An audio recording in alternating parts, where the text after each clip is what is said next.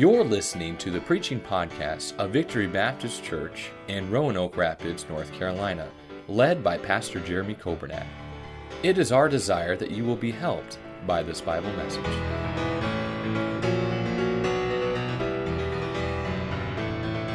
Jeremiah 25 in your Bibles, and this chapter for some reason has taken me several weeks. I'm hoping to get through it tonight, but I want you to look at verse number 18.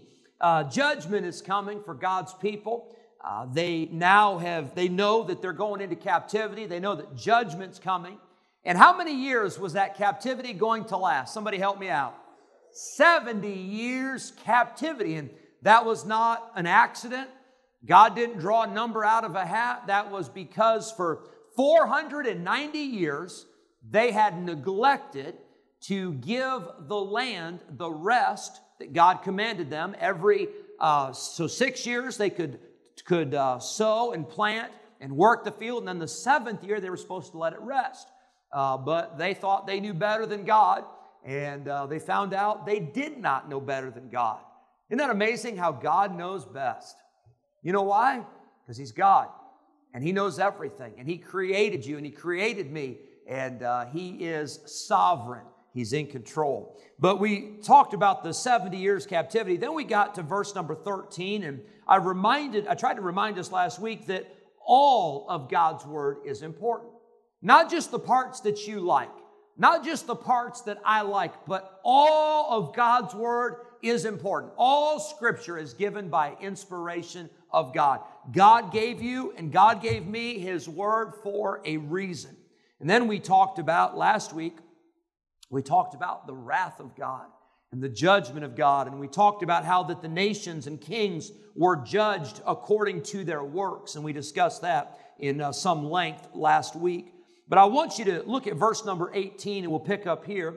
It says to wit, Jeremiah 25:18, Jerusalem and the cities of Judah and the kings thereof and the princes thereof, to make them a desolation, an astonishment, and hissing and a curse, as it is this day.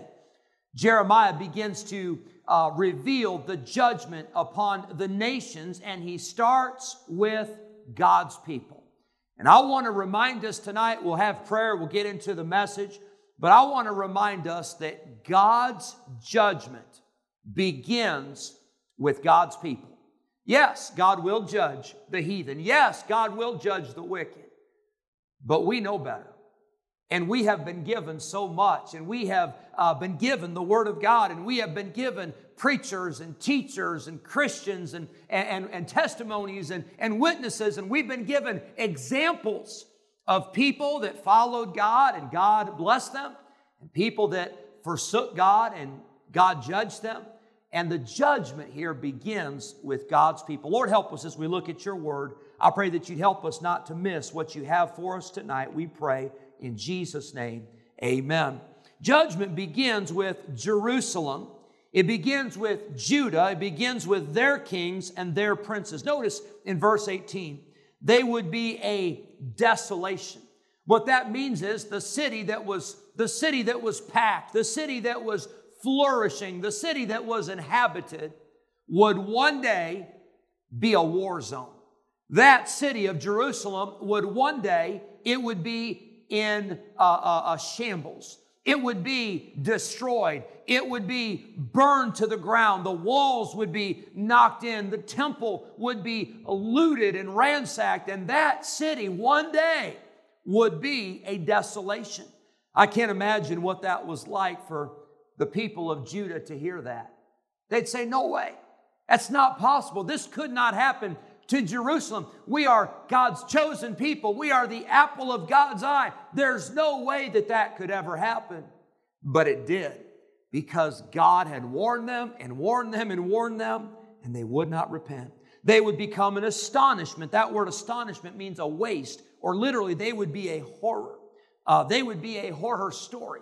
When people would talk about Jerusalem, you would think, oh my, I can't believe how those people, I can't believe how they pushed God to the limit, and they tested God, and they thought they could get away with it. And what a shame and what a horror. And then a hissing. That word hissing there, it means a laughing stock. The nation of Judah, the people of God, they became a laughing stock. People would mock and people would ridicule because of how they were judged. And I want to remind us tonight that God's Word tells us that God is able to exalt, but God is also able to abase. And you know who God has to abase? Those that walk in pride. Those of us that think we don't need God. Those that think we don't have to listen. Those of us that think the preaching is for the next guy. Or those of us that think we've got it covered. God judges sin. God hates pride. And God brought them low because of their pride. I want you to notice, not only did God judge His people, but it says in verse number 19, God judged Pharaoh, king of Egypt, and his servants, and his princes, and all his people, and all the mingled people, and all the kings of the land of Uz, and all the kings of the land of the Philistines, and Ashkelon, and Azza, and Ekron, and the remnant of Ashdod. Here we have a list of all these countries, and I want to remind you that most of us in this room, we're pretty good maybe at focusing on one thing, or focusing on one area, or focusing on one situation. But can I remind you, God's not limited to focusing on one thing. God can deal with all the nations, all the kings, all the princes, all the servants, all the people in every place at the same time. That's how God is. He's all-knowing. He is omniscient. Now, I know what you're thinking. You're thinking, well, Pastor, you might be, focused on one thing, but mothers and wives. Now you want to talk about multitasking. Mothers can multitask. And some of us men, we're doing good if we can do one thing good, but mothers, they can do a lot. But can I tell you, there reaches a point where you run out of hands. There reaches a point where you run out of mental capacity to remember what you told this and what you did here and what you did here. And we have human limitations, but God is not limited. This was a couple years ago, someone was asking me, it said, what's the difference from working in a Christian college to being a pastor? And I didn't have to think very long about it because I had already, I think probably when I first came to pastor, I already realized the big difference. When my wife and I were at the college, we had, I say probably 5 or 6 areas that we were responsible for. And for most of that time, we did not have children. And so basically, Joanna did all the work, and I just, took the credit for what she did. But we had those 5 or 6 areas that we were responsible for, and we were busy. And you could ask her afterwards. We were busy. We loved it. It was ministry. It was not just 8 to 5. I'll guarantee you that. It was work and it was time, but it was a privilege. We loved it. But there was just a few areas. When I became the pastor, all of a sudden I was amazed at how much I enjoyed before saying, I don't know. That's not my area. You'll have to talk to the pastor. And that was kind of fun before I was the pastor, but now it's like, oh, wait a minute. The buck stops here. You say, well, Pastor, are you saying you're responsible for everything here? Well, I like to blame it on the staff, I like to say, well, it was their fault, but ultimately I'm responsible. And there's a lot, whoever said amen there, please don't come and tell me about the problem that you've been waiting to tell me about. But I'm responsible, I'm the shepherd. And there's a lot of different areas. And I'll tell you, there's times where you're thinking, how can we keep up? Maybe it's like that at your job. Maybe it's like that at the house, or maybe whatever. You say, how can we keep up? Well, number one, we need the Lord. We can't do anything without Him. But while we are limited and while we face limitations, God is not limited. we're focused right now, at least I think we are. We're focused on our country. We're focused on what's going on. And we're focused on these elections. And we're focused on the United States of America. And we're praying for God to do a great work. But I want to tell you, God's not only focused on the United States of America. He's focused on the nations of the world. He's focused on the villages where missionaries have not even been. God's focused on the cities, and God's focused on the countries that you've never even heard of. God is aware of all of those, and here God reminds His people that He was going to judge the nations. He was going to judge Egypt. I think it's interesting here. God says He's going to judge the Philistines. That probably helped the children of Israel feel a little better after their interaction with the Philistines during the times of Samuel and the times of David and the different battles that they faced with the Philistines. Then we get to verse 21. God says, I'm going to judge Edom. I'm going to judge Moab and the children of Ammon. Verse 22, and all the kings of Tyrus and all the kings of Zidon and the kings of the isles or the islands which are beyond the sea. God said, those places that are out there in the ocean that you've never seen, you've never heard of, you don't even know what they're called. God says, I'm dealing with those places as well. Then we get to verse number 23. Dedan and Tema and Buz and all that are in the utmost corners. Now that's interesting, because God here is talking about places where His judgment was going to reach. God's judgment was not just going to stay in Judah. God's judgment was going to reach the utmost corners, the furthest reaches of the planet. Now think about this. Remember what God told His people in Acts 1? He said, there's something else that's supposed to go to the utmost corners. There's something else that's supposed to go to the far-reaching spots on the planet, and that is the gospel. But ye shall receive power. After that, the Holy Ghost has come upon you, and ye shall be witnesses unto me, both in Jerusalem and in Judea and in Samaria and unto the uttermost parts of the world. Can I tell you, this is a reminder that God is concerned about not just us and not just here, but God is concerned with the whole world. Judgments go into the utmost corners, so the gospel must go there as well. That's why we have missionaries. That's why we have soul winning. That's why we have children's ministries and teens ministries and an online ministry and a radio ministry, because the gospel needs to go everywhere. Go ye into all the world and preach the gospel to every creature. That's our responsibility. Verse 24, judgment would go to the kings of Arabia and the kings of the mingled people that dwell in the desert, and all the kings of Zimri, and all the kings of Elam, and all the kings of the Medes.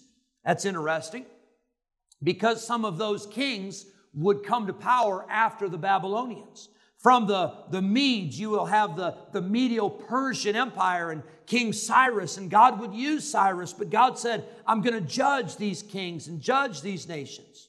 Verse number 26, and all the kings of the north, far and near, one with another, and all the kingdoms of the world, which are upon the face of the earth, and the king of Shishak.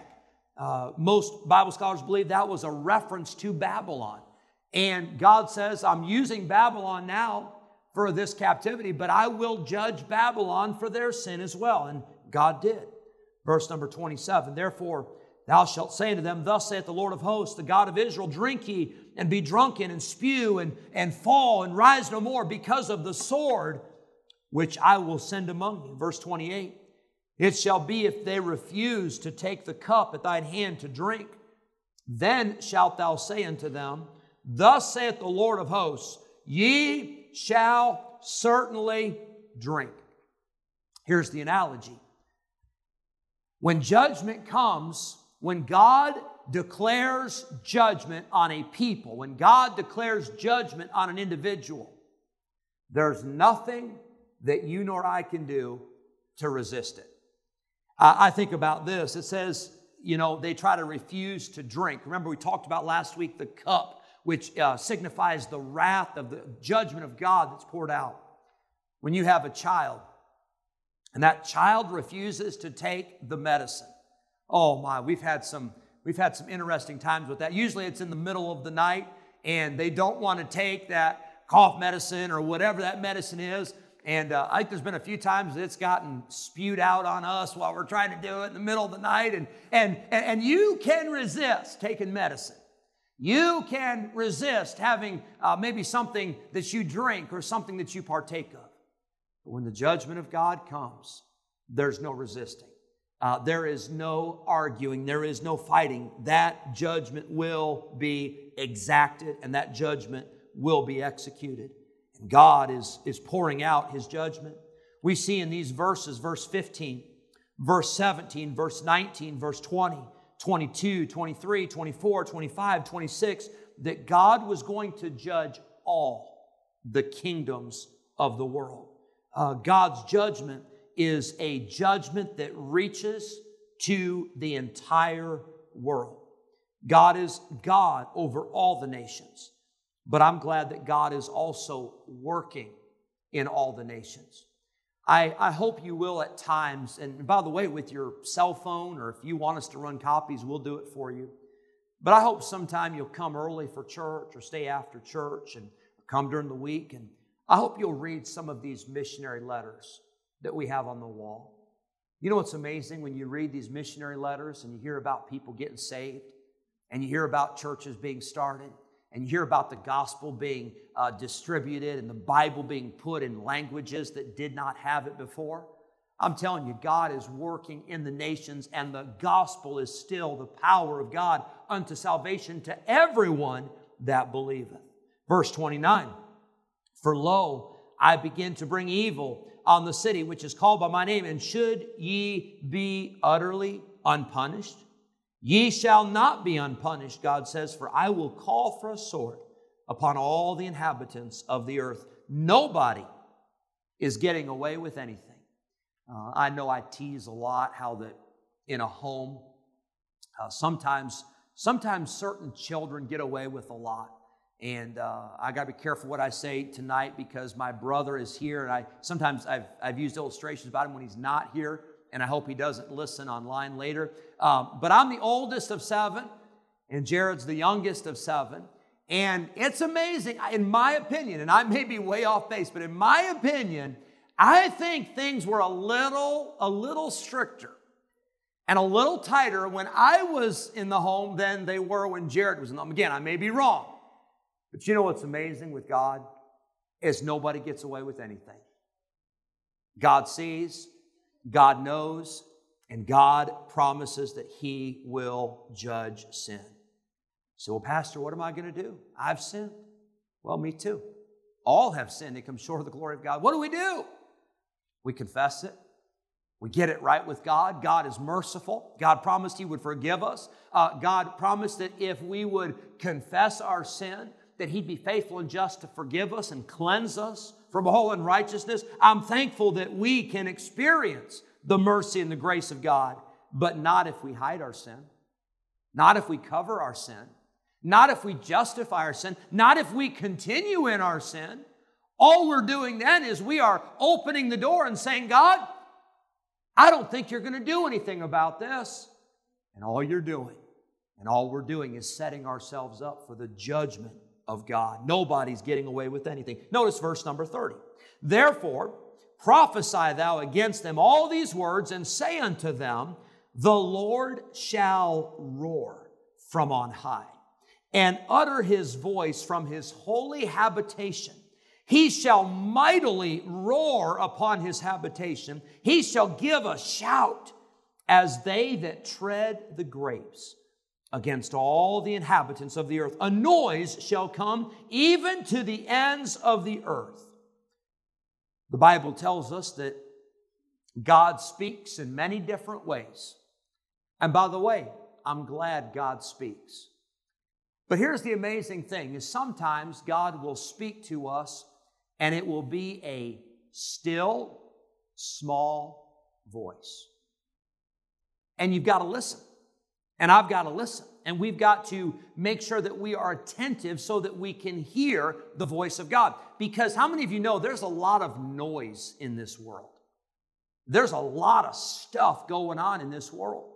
And don't let all the stuff distract you from hearing from God, from hearing from the Word of God and hearing from the preaching and hearing from the Holy Spirit who speaks to you and who prompts you and who convicts you. Don't let the world crowd out the voice of God that's speaking.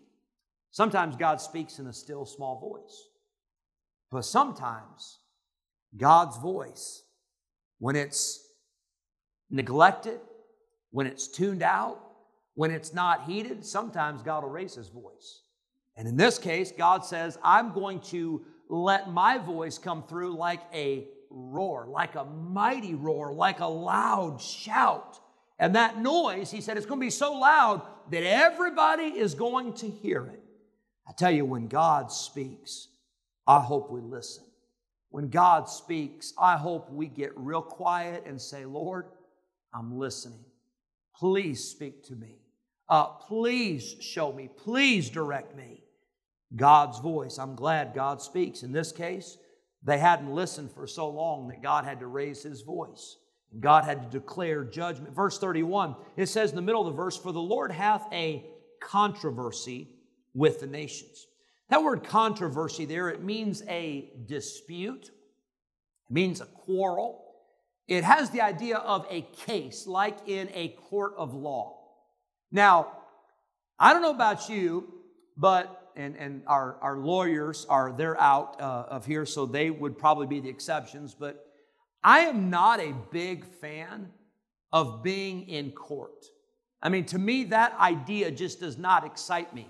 Like I'm going to court for something. You know, to me, that's not exciting. Kind of like going to the dentist office. You know what I mean? It's just one of those things that I just had to throw that in there for Melissa. But I'm not excited about going to court. But can you imagine going into court and knowing that there's a case against you and it's been brought by God Almighty? I got news for you. You aren't winning that case. You're not going to outsmart God. You're not going to outwit God. You're not going to come up with a loophole. You're not going to throw it back on Him. It's going to be your fault. It's going to be my fault. God will be right and we will be wrong every time. If there's a controversy, if there's a case against us. Notice what He says in verse 31. The Lord hath a controversy with the nations. He will plead with all flesh. That word plead, it doesn't mean like God's going to offer His plea. It means God is going to judge. God is going to govern. God is going to set the record straight. I think I said it a couple weeks ago, but I'll say it again. If you're in this room and you've got a problem with everybody else, the problem is probably not everybody else. The problem is most likely you. The problem is most likely me. But I'll say this, if you've got a problem with God, if you've got a problem with His Word, I'll tell you the problem's not with God. The problem's with you. The problem is with me. The people had a controversy. There was a dispute with God, and God said, I will set the record straight. I will issue the judgment. Notice verse number 32 and 33. God says that there would be a whirlwind. Verse number 32, a great whirlwind shall be raised up from the coast. Verse 33, the slain, those that were killed because of the judgment from that day, from one end of the earth even to the other end of the earth, they shall not be lamented, neither gathered nor buried. They shall be dung upon the ground. How awful, how sad, how tragic to think that those who fall at the judgment of God, there's not even people to care for the body. There's not even somebody that can give them a proper burial. And I'll say this, it is always a tragedy when a life is ruined and destroyed because of sin and because of wickedness, and a life falls under the judgment of God. We always will look at that and say it didn't have to be that way. It should not have been that way. If only we would have returned to God. Notice verse number 34 and 35. Howl, ye shepherds, and cry, and wallow yourselves in the ashes, ye principal of the flock, for the days of your slaughter and your dispersions are accomplished, and ye shall fall like a pleasant vessel. That word pleasant vessel would be a valuable, a very expensive vessel. And when an expensive vessel, maybe a piece of china or maybe some fine glass piece, when you drop that and it shatters, that's a very hopeless feeling. It's a very helpless feeling when there are dozens of pieces and that thing ain't going back together again. God says that's how His people were. They were shattered, they were broken, and there was no hope. Humanly speaking, in our lives, there is no hope. Because of sin, because of judgment, because of the consequences, because of the law of God, there is no hope. For all have sinned and come short of the glory of God. That is a pretty bold, pretty solid statement there. There's no hope for us, humanly speaking. But aren't you glad that God's still in the equation? And aren't you glad that with God there's always hope? And you say, but what about a shattered vessel? What about a vessel that's broken in pieces and there's no way to put it back together? God specializes in picking up the broken pieces, and God specializes in putting things together. And you don't believe that? Look at Judah. They went into Babylonian captivity, but guess what?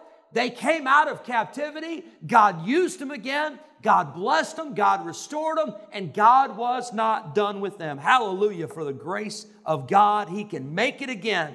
And there's hope as long as God's in the equation. Verses 36 and 37. There was a voice of the cry of the shepherds and howling of the flock, for the Lord hath spoiled their pasture. There was a cry for help. But nobody could help because they had rejected God. Verse 37, we see the fierce anger of the Lord. But then I want you to notice verse number 38. This is an interesting illustration here. It says, He, that is God, hath forsaken His covert as the lion. For their land is desolate because of the fierceness of the oppressor and because of his fierce anger. Here's what this verse is saying. Here's what this verse is indicating. Is that God, like a lion, would protect its den. Like a lion would protect its young. That is what God had been to His people. And by the way, I'm glad that God protects us. Aren't you glad for that? And I'm sure there are many, many days where we don't even realize how much God protects us from things that we never even know about. But God protects us. But here's what happens. That lion protects its cave or protects its den. That lion protects its young. But if that lion walks off, that den with those babies, that den with those cubs is defenseless. Those little cubs don't stand a chance. Those little lions, they don't have a chance against the other predators that would be out there to try to kill and to devour.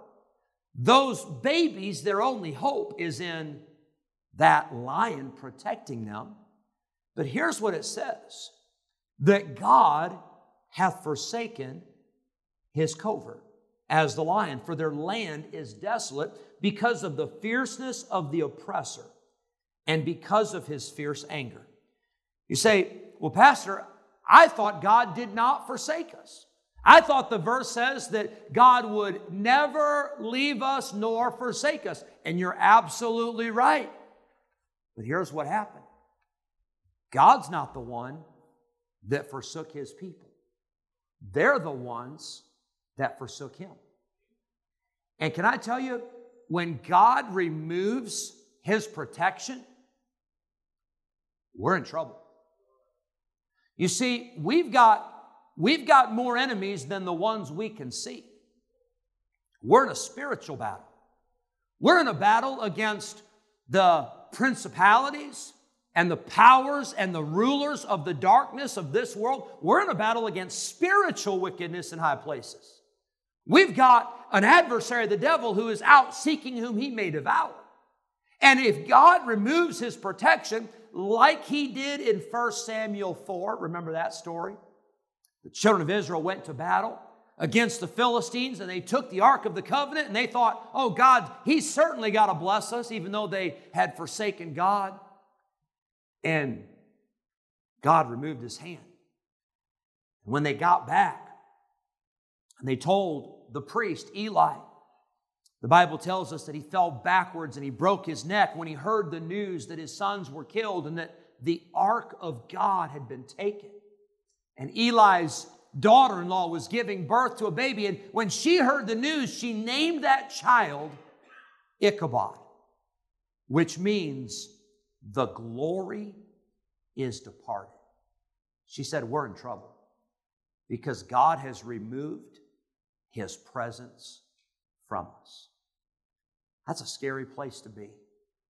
That's not a place where I ever want to be. That's not a place where I ever want our church to be. That's not a place where I ever want my family to be. You say, well, how do we keep that from happening? By staying right with God, by obeying him, by spending time with him, by confessing our sin, by getting things right, by following him and not forsaking him. The children of Israel experienced the Babylonian invasion, and they experienced the Babylonian captivity, and that was all a result of God removing his hand. We must pray that that would never be said of Victory Baptist Church. You say, oh, that could never happen here. It's happened a lot of other places. And I would say this, I love our church. I think our church is the best church in all the world. But it's happened to churches who had people like we have, who were faithful, served God for years. But then, over time, it's not that big of a deal. We can live how we want. Oh, I've heard that message before. Oh, I don't need to pray. Oh, I don't need to serve God. Oh, I don't need to give. I don't need to be, that's for somebody else. Wherefore, let him that thinketh he standeth take heed lest he fall. It could happen to us.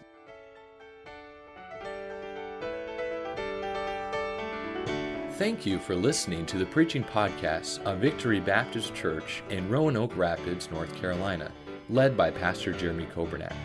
For more information about our ministry, please visit our website at vbcrr.org. May God bless you as you serve him this week.